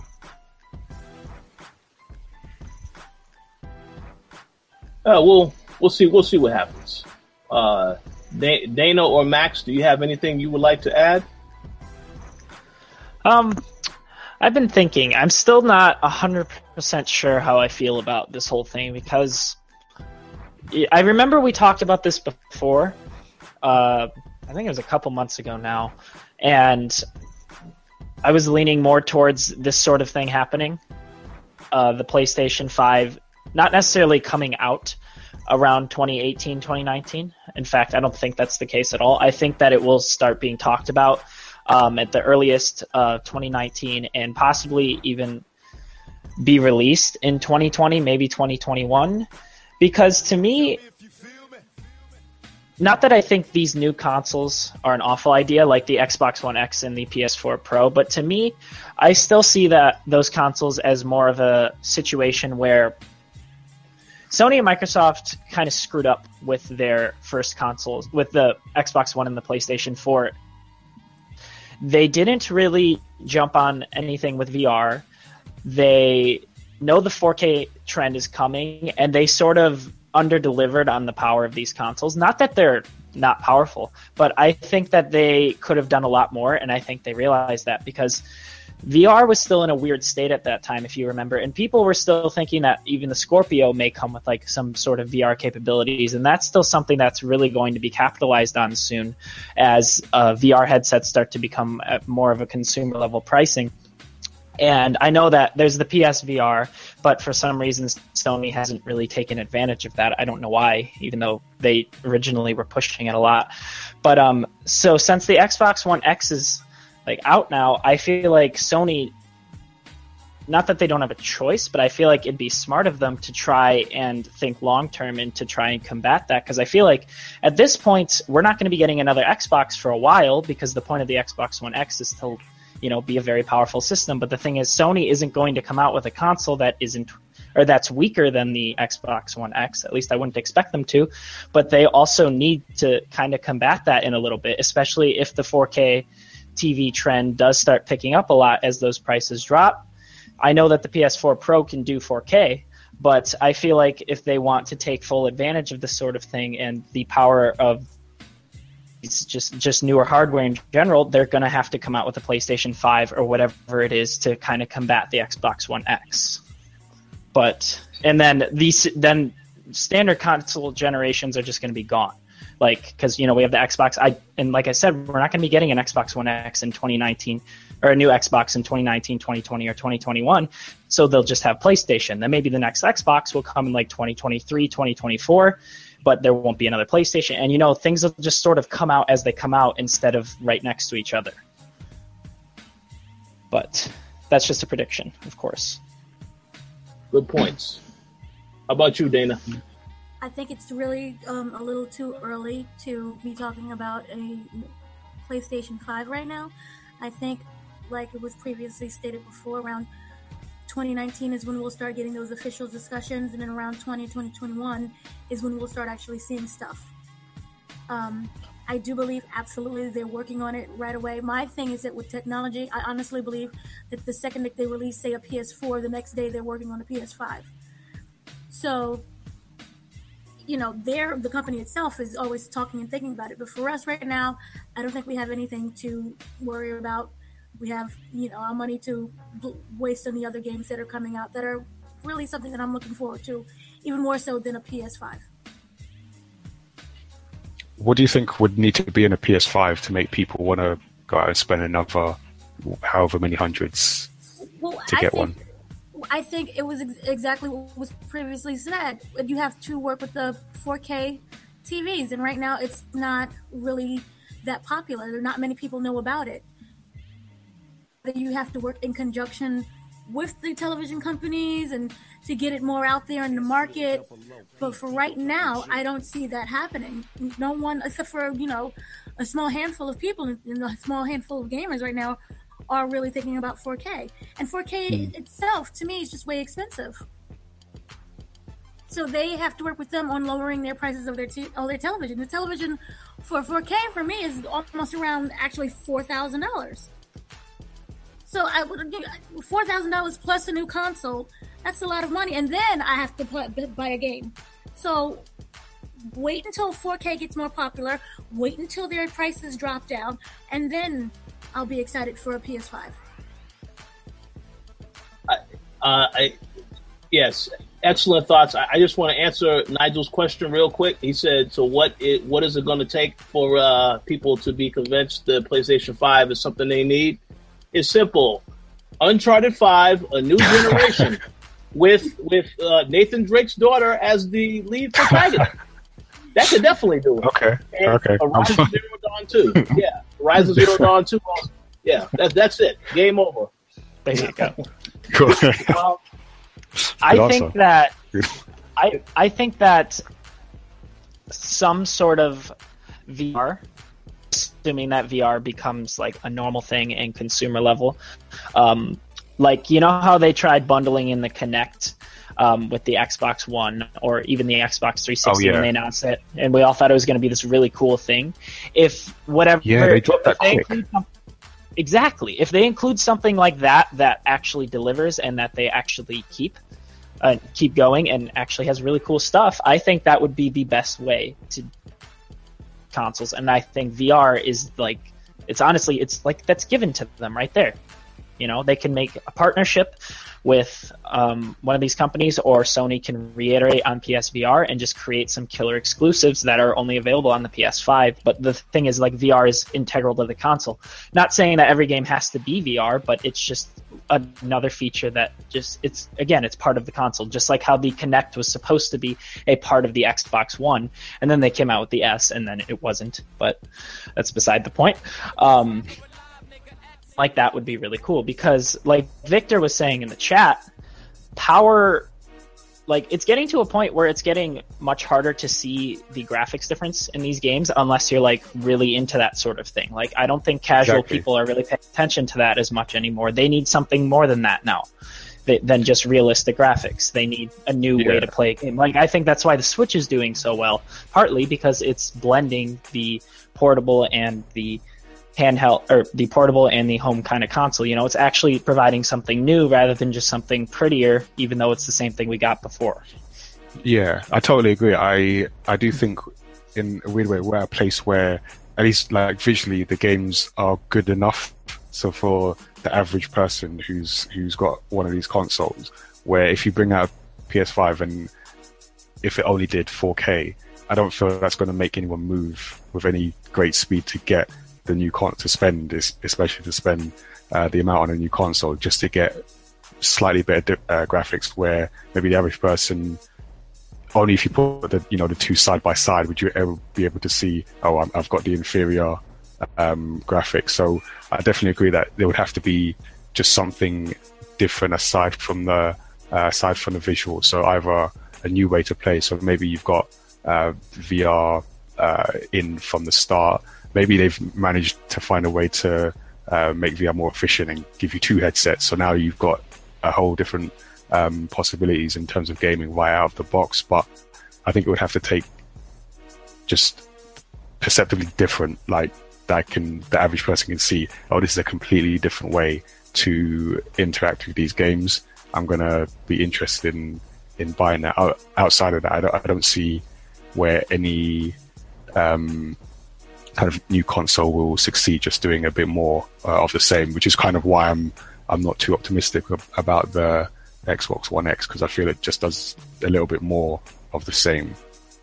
Exactly. Which I still feel like even the Xbox One and the PS4 did to a degree. They're just doing more of the same for the most part. Like, they're just bigger and prettier of the stuff we've gotten before. Whereas last gen, we still get innovation this gen, of course, but I think last gen was just explosions of innovation. Whereas here is just iterating on that more so than anything else. Yeah, so I feel like this is the generation where this will be the end of just iterating. The next generation has to do something that's totally different. Yeah, exactly. Agreed. Absolutely. Excellent discussion. So does anybody else have any thoughts they like to say before we get ready to wrap up this topic in the show? Do you possibly see Sony borrowing from Nintendo, and maybe you have a super 4K home system, but then you also have a high quality handheld that you can take with you and continue gaming? The new Vita. Wait, hold on. Cool. Vita 4K? Vita 4K, Gary? I don't know if they can do a handheld in 4K, but like maybe the home system itself, when it's playing on your TV, can play in 4K. I think they're crazy enough to do it. Honestly, yeah, and they already have remote play and stuff too. So like they've dabbled in that sort of idea. Yeah, they do have like the elements of it. Yeah, they're really crazy enough to do it, and I think they have the biggest shot as far as like revisiting that concept. I think though. It has to be noted that obviously because Vita didn't really do as well as like a lot of people had hoped, especially them. The thing is though, is that platform or that ecosystem still lingers and it still thrives because of all the games that get released on it. Even though they're not huge games, they still the developers that do make games for Vita still make a profit on the games that are released on there because people that own Vitas buy games. It's been said by a bunch of different people. With that idea, as far as like bringing that type of experience on the go, I think there's something to be discussed there. I think there's something to be explored. But will we see something like that anytime soon? I doubt it. I think right now they really don't need to explore other avenues like that with how good they're doing right now with PS4 and their lineup specifically. And before anything else, I don't know if they revisit that handheld notion anytime soon within the next couple of years, maybe after PS5, because I really think like if there's any sort of stuff going on behind the scenes right now that's being discussed, they probably are doing R&D for PS5. Oh, to go back to what we were originally talking about. Yeah, and I just want to say something real quick. I think Max is going to say something, but I just want to say I do agree with JJ said that they definitely are crazy enough to explore it, but I agree that they have to, right now PlayStation 4 is doing excellent. I don't see a need for them to focus on that other stuff too much, but they do need to focus on PlayStation VR as well. And I think that once they have proven that PlayStation VR is also in a great position, then they can try these other ventures. But they're doing great right now with PlayStation 4, so I don't really think they need to be looking too far outside that in VR with the mobile stuff. But no, Max, was you going to say something? No, I was just more like agreeing with people. I didn't really have anything much more to add. I think that was a great point that JJ brought up. I just hope that people don't get, like, I don't want to say bored. Like, if they just do the same thing with the PS5, because you guys are right. They're killing it with the PS4. But I feel like, can they do that again if it's just the same thing next time around? Because, keep coming out with killer software for the PS4. And then by the time you need to move on from the PS4, maybe they'll have something like what we were talking about earlier. That's like the next big thing that isn't just bigger and prettier again. I feel like that it'd be fine again the next time around, but I think it'd be a missed opportunity if they just did the same thing again. I guess Sony might be watching how VR does their VR, people's response to that, and then maybe even looking over at Nintendo as well to seeing how well the Switch really does over the long term, and maybe that will inform. So I could see them. So I'm sure, like right now, they are thinking about the options, and I can see that being a very fluid situation depending on how the market goes, and them just maybe changing. Maybe the Switch continues to do well, continues to bring new experiences, and they go, okay, now we're going to shift towards this direction. Maybe they do think about, how do we do something similar for our next console? Yep. So I think I imagine they're still in the stage of looking for what exactly does our next console look like? Where's this industry going, and how can we make something that that meets that, rather than doing the same but a bit better? Which I hope they're thinking about. I could be wrong. I could, like Michael Pachter, I've made many missed predictions in gaming. So who knows? I think at one stage I said that a 3D GTA wouldn't work. I think that was like my most famous prediction. I remember the words exactly. So what do I know? Well, yeah, no, I think you're right. And like, keep in mind, I think VR is going to sneak up on us, and it's going to be something big eventually. Because remember, even Nintendo was like, hey, yeah, we're going to look into VR with the Switch and see if it can work, and like come up with our own type of headset and everything. Like, that is something that is very important that I don't know if enough people are putting that much stock into right now. Like, I think that it's creeping up on us slowly. Right now, it's a lot of independent developers focusing on it. But once a lot of the kinks get worked out, and again, once it gets more to a more consumer level of pricing, I think we're really going to see a push with VR. I really do. Yeah. Well, even with, like, we're talking about PlayStation now, and didn't that start with the OnLive console? Oh, yeah. And then I forgot about that. So that was, yeah, so that's an example of, like, you know, someone independent came out with this sort of new technology, didn't work for them, but it sort of then led to, you know, one of the bigger players incorporating that, and now you've got something that does work. So yeah, that could happen. Absolutely. Yes, great conversation overall. So we'll see what happens. 2019, I don't know about that, but hey, PlayStation 5 is definitely coming, so stay tuned for that whenever Sony decides that they need to make that announcement. But that's it for this topic. Are you guys ready to wrap up the show? Or does anybody have one last thing to add? I did have one quick question, but it's not on the same topic. All right, so ask, anyone else go ahead, ask the question. Okay, I just wanted to ask quickly if anyone here watched Castlevania on Netflix. Hell yes. It's amazing. And I got opinions about that. I got opinions about Castlevania that are not popular. I'll put it that way. All right, let's hear the opinions. Go ahead. You can start. Go ahead. All right, so main gist with Castlevania, I agree with a lot of people with the sentiments of how good it looks. I think the animation looks nice and spot on in the way that it was presented. It's one of the better adaptations of a video game in anime form, and especially for the Castlevania series of the franchise in general, especially with how Konami has handled the IP for the long time right now. However, I think that not only the series suffers because of how limited it is, it's only 4 episodes. It doesn't really have a lot of room to wiggle around and really not only construct the world and construct the universe that it's taking place in, but really flesh out all the characters, and offer enough action and events to complement it all. It does its way for not only giving a reason why Dracula has this overall hatred for humanity. I think it's a very well thought out reasoning why Dracula would be so crazy to destroy humanity, and it makes sense in the grand context of things. However, I feel like after that first episode, which, you know, at the very end is when you finally get introduced to Trevor Belmont, like at the last minute or so, not even. Once it gets past that point and it starts going to episode 2 and 3, it takes a nosedive, in my opinion. It really drags. And while there's a little bit of action here and there, the whole series is really supposed to be based off of Castlevania 3, Dracula's Curse. And I feel like you don't get hardly anything with that whatsoever until the very, very end, when they start to blend in elements from that game and also try to mesh it up with stuff from Symphony of the Night. And right when you think like it's going to get good and when it's going to pick up momentum and really start getting into what this series is all about, it kind of ends abruptly. Now, let's be real for a second. It's going to get a season 2. They already got greenlit for season 2, and they're going to get 8 episodes. They're going to get double the episodes of what they had. But I still feel like this first season should have had a 10-episode run, because you would have already had enough time to build up all the characters, specifically Trevor Belmont, who is the hero and who should be our main character, which more time should have been devoted to him from the very get-go of what's going down.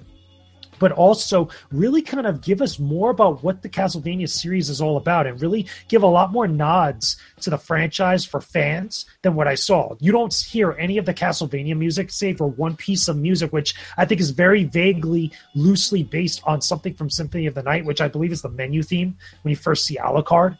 And also, it ends up sounding very dour throughout. Like, granted, there's some humorous elements, specifically in the second episode, that kind of, plays with not only the R rating and the mature take on the property, but after that, there's nothing much more of else. It feels like a lot of filler that's in those 4 episodes for such a short season, for such a short run, which feels weird to say that because I expected more. It started off so good and it started off so promising, but by the time I was finished watching those last 2 episodes or that last episode, I felt very disappointed. And I wanted to see more because I think it looks great. And I think that's what everybody's getting caught up on and really falling into the hyperbole of it all. But let's be real for a second. I think that there has to be more than just good looks here. There needs to be more of a substance. There has to be a better handling of the story. And it feels like they just, for whatever was going on within the limited budget that they had, they couldn't decide whether they really wanted to focus on what the events were of the game. Because you get characters like Sypha, you get characters like Trevor, and you get Alucard, but then you're missing Grant, you're missing some of the other kind of like monsters that don't even really impact most of the series until the last episode. Or even, I should say, the first and the last episode, where you actually see Trevor fighting monsters like he does in the games. But even then, I feel like it's very limited, and it's only limited because it almost feels like it was rushed out. It should have been given more time, even delayed, to get like a 10-episode run, and we probably would have gotten a better series overall. That's actually a really interesting point. I agree in terms of how it takes sort of a nosedive in terms of how it slows down and everything. I feel like Trevor was more there to kind of push the story along, more so than the story being about him. Like, all these events seem to be happening around him, and he was just kind of a part of it all and just kind of getting engaged with it all, rather than these being anything really about him. But do you think that part of the reason it's so short and everything, because I'm the same way, right when it ended, I didn't know that there was 4 episodes. I kept in the dark on purpose. Like, when the end of episode 4 happened, I was like, oh shit, this is about to get real, and I was ready to lock in, and then it just ended. Do you think that part of that is because they weren't sure how the series would handle, so they just decided to sort of set up all this lore, and if the show bombed, then the show bombed, but since it did so well in season 2, they can really work on everything since a lot of it's established now. They'll still introduce more, of course, but they can really just branch off of that and go from what's been established and have a really strong season 2? Probably. Here's the problem, though, is because a lot of people keep pointing to the limited budget of the series. Like, it's been put out there that I forgot the guy's name that was actually producing it, where he talked about it openly, and he said, like, he's going to be doing a lot of stuff, and that season 2 is going to be even bigger and better. And that's fine and dandy, but I don't think that's a reason to excuse how these 4 episodes were handled. I feel like they really needed to bring all the stops to really make it good. And I understand that a lot of the reason why it's getting a season 2 is because so many people are watching it, but from the bar that they've set thus far, besides the look and the overall tone of the series, because I think the mature approach to Castlevania is the right choice. I think that's the better choice for the franchise in general. If this one ended up being more episodes and ended up being really good, where it was just a complete Castlevania 3 storyline, I would have been on board, and I would have been like, now I want to see the original Castlevania get adapted. I want to see Simon Belmont after that. I want to see Richter Belmont. I want to kind of like explore all this other stuff, because Castlevania as a franchise is very rich in its history, and it's rich in the types of stories that they get into. Even though some of it could get really outlandish and crazy, there's a lot of breathing room there for them to tell interesting stories and even take creative liberties when they need to do so. But from what I saw there, it seems like it was a little bit confused, because it wants to be based and adapt a faithful adaptation of Castlevania 3, but it gets away so much within the second and third episode from Castlevania 3, and it focuses too much on focusing on giving reasons why certain things end up being the way they are without really kind of like building up everything else around it. And like you said, Trevor Belmont is there to kind of push the story along. I think that's the wrong decision, because the whole Castlevania storyline is based on the Belmont clan's struggle against Dracula. It's their blood feud. The Belmonts in all the Castlevania games are the heroes of the world. That's really how they're presented there. They're every single Belmont is tasked with killing Dracula in their generation. He appears every single 100 years. His castle appears and does all these different things. I think it would have been interesting at some point to set it up, not just with how they did with Dracula and his reason for hating humanity, but by the time this first season ended, just give us the full Dracula's Curse or Castlevania 3 storyline and give a reason as to why Dracula appears every single 100 years, and have it be that it's his blood feud and his overall hatred for the Belmonts for stopping him for getting his revenge on humanity. That would have been an awesome, much more better approach to it, and maybe that's what they're doing now with season 2. But I feel like that should have been all in season 1. That all of that should have been more of their primary focus, rather than just like throwing something and see if it sticks. I don't think that was the right decision right there. And people are excusing it. That's my biggest problem, is that so many people are excusing it. Okay.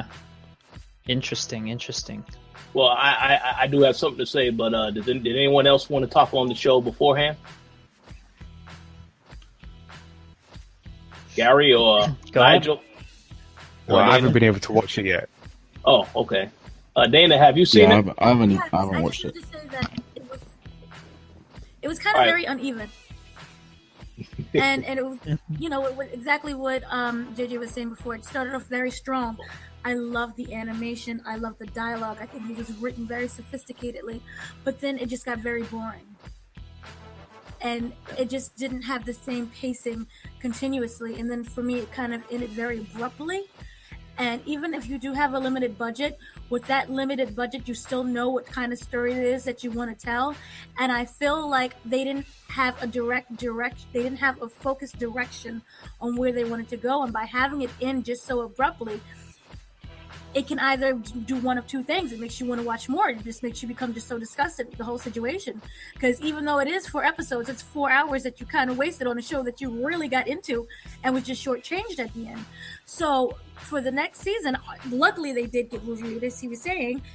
So by them being renewed, I do hope that with these 8 episodes that they're able to flesh out a story more, and that it doesn't end so abruptly. And we have a better introduction into characters, and we have a better introduction into storyline.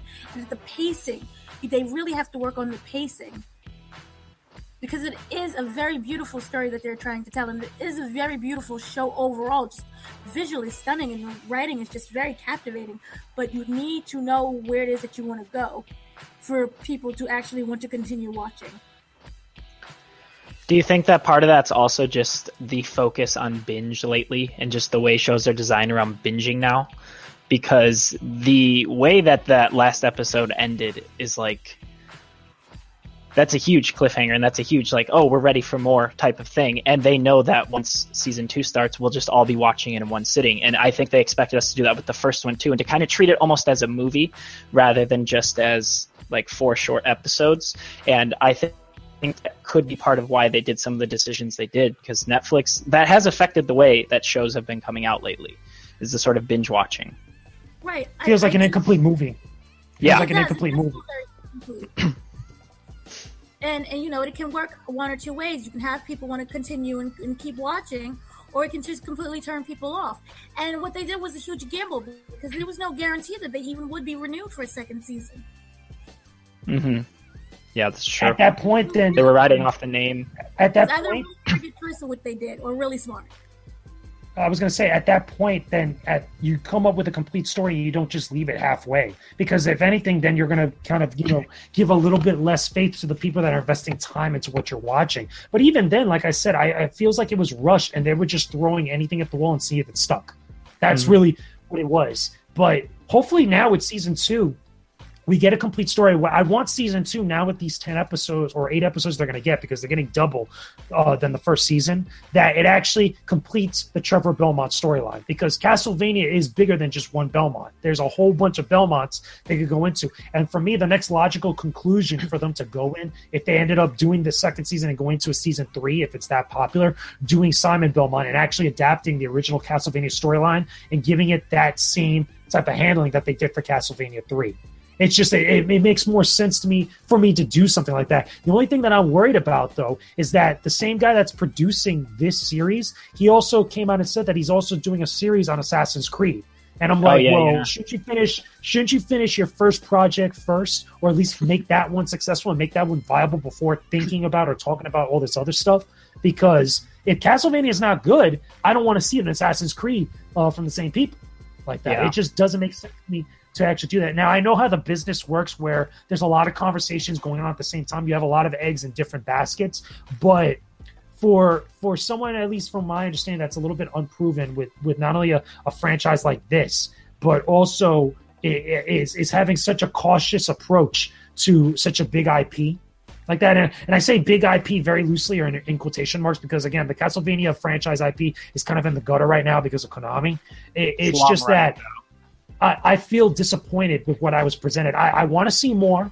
Don't get me wrong. I want to see more, and I want to see it actually succeed. But from what we got in the grand scheme of things, I feel it was very disappointing. Mm-hmm. All right. So I would like to make a quick comment. I believe, Gary, you did see it, correct? I think he said he didn't. I haven't seen it. Okay, so all right, so I guess I'll be the last one to make a comment. I just will make this quick comment about the series.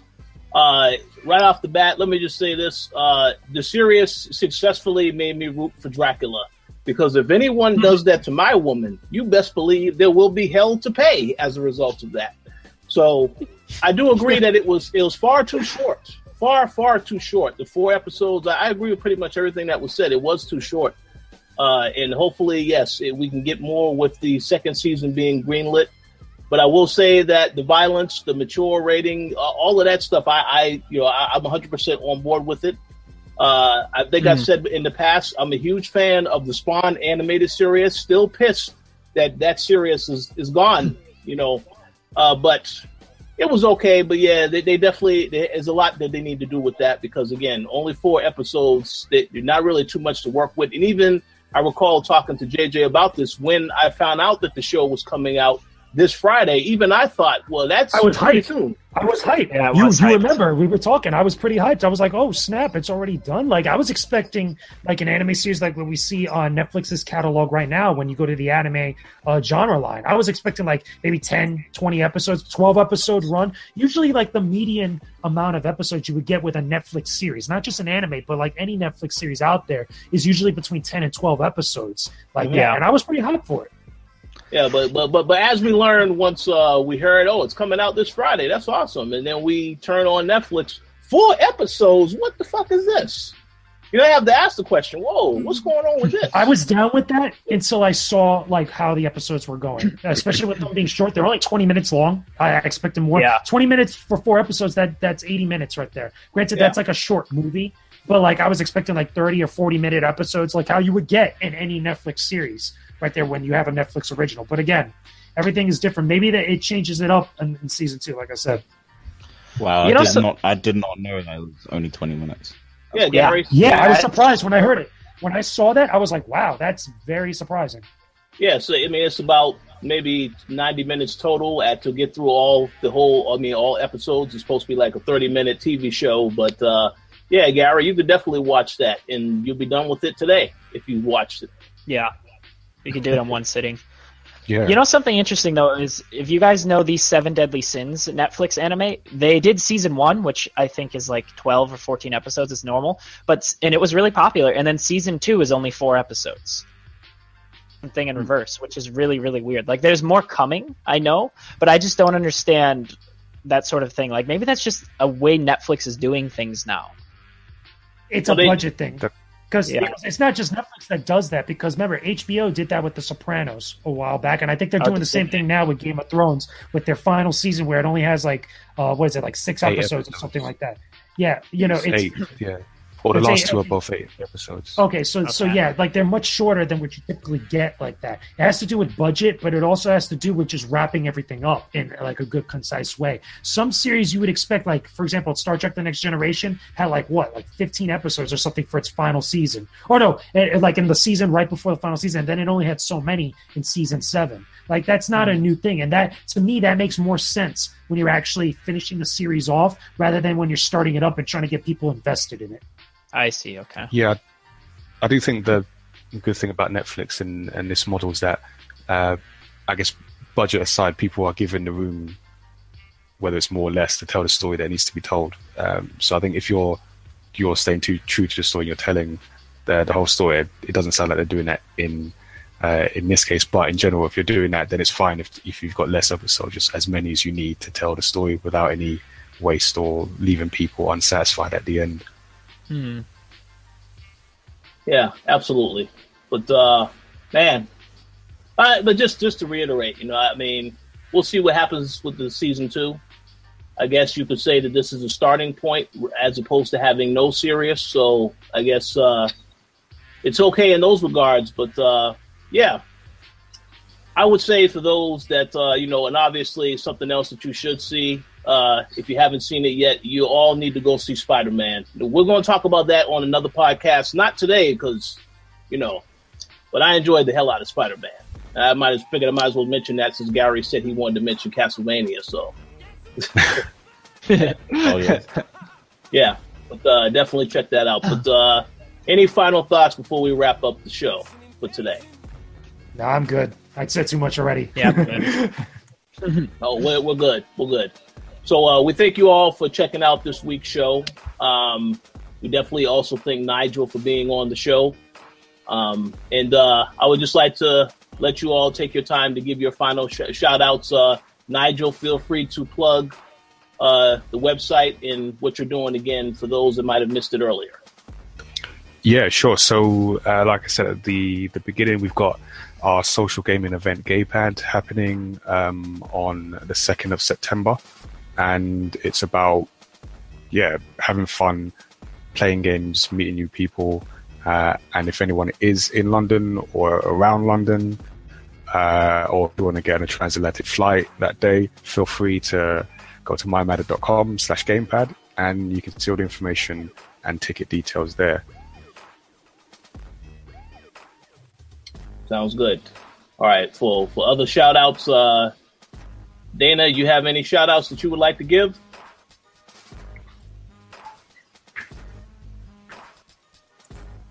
I'm just going to say, I enjoyed the show and shout out to the Coalition for producing wonderful content and all the writers who contribute. Yes, thank you. And when you say coalition, you mean the C, right? Not the K. Yeah. The C and the K. Yeah, let's give a shout out to the C and the K. Both coalitions doing good stuff. Yeah. Okay, Mr. Lugo, any final words or shout outs?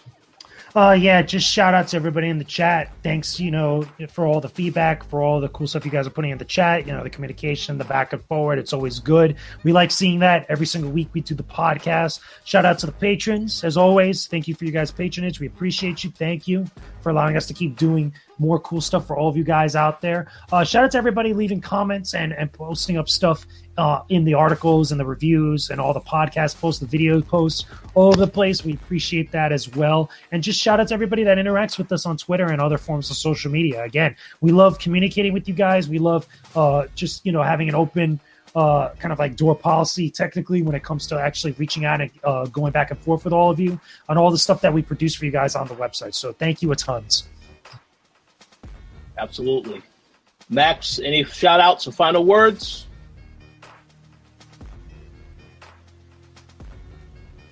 What is going on? Oh, there we go. Sorry. That was weird. Pretty much just echoing what JJ says. Thanks everyone for always tuning in. We love hearing your comments and chatting with you guys about the show. You guys always leave insightful stuff that that continues the conversation, honestly, and that allows us to keep it going with interesting topics and all that sort of stuff. So, yeah. And hope to see you guys next week. Yes, and I definitely want to give a quick shout out to everyone in the chat. I did see there was a couple of comments for those that did not like Spider-Man. I definitely would invite you to come back when we do have that discussion because I want to figure out why you didn't like the movie. But shout out to everybody who continues to support the site, as well as, everything that we've been doing on YouTube, as well as the Patreon subscribers. So, Gary, the floor is yours now. Feel free to let us know who the winners were as well for the Hellblade giveaway. Okay, yeah, so first things first, I'm going to shout out the Patreon supporters. That's M. Collins, Sean Gority, Stephen Ferron, Mauricio Aguilar, Himdil, Fergus Mills, Lelo and Leslie, and Nicholas Alvarez. And of course, we are giving away a copy of Hellblade once it releases, and we've been running a giveaway. and we thank all the people who entered the giveaway. And as you know, Patreon supporters, as part of the Patreon package, they get more tickets into the giveaway. So the two winners, they actually were from Patreon. So the winners are Nicholas Alvarez and Himdil. So congratulations to both those people. And of course, go ahead. I just was going to say real quick. So yes, congratulations to them both. But I did want to let everybody know we are going to be doing another giveaway soon. We're going to give you the opportunity to vote on the game we give away in August. So stay tuned for that soon. I am going to make sure that I spread that message around so everybody votes, because I don't feel like a lot of people voted for the last one. So, but yeah, we'll definitely share that information soon. But yeah, go ahead, Gary. Yeah, I just wanted to give one last shout out to the people who joined us in the chat. Shout outs to Victor, Miguel, Black Star, and Damien was in there as well. Shout outs to him. And I saw you guys didn't like Spider-Man, so I'm going to be hitting you up on Twitter to hear these opinions right now after the show. So, yeah, that's pretty much it from me. Yeah, so that concludes our episode for this week. Hope that you all have a great week ahead, and we will talk to you all next week.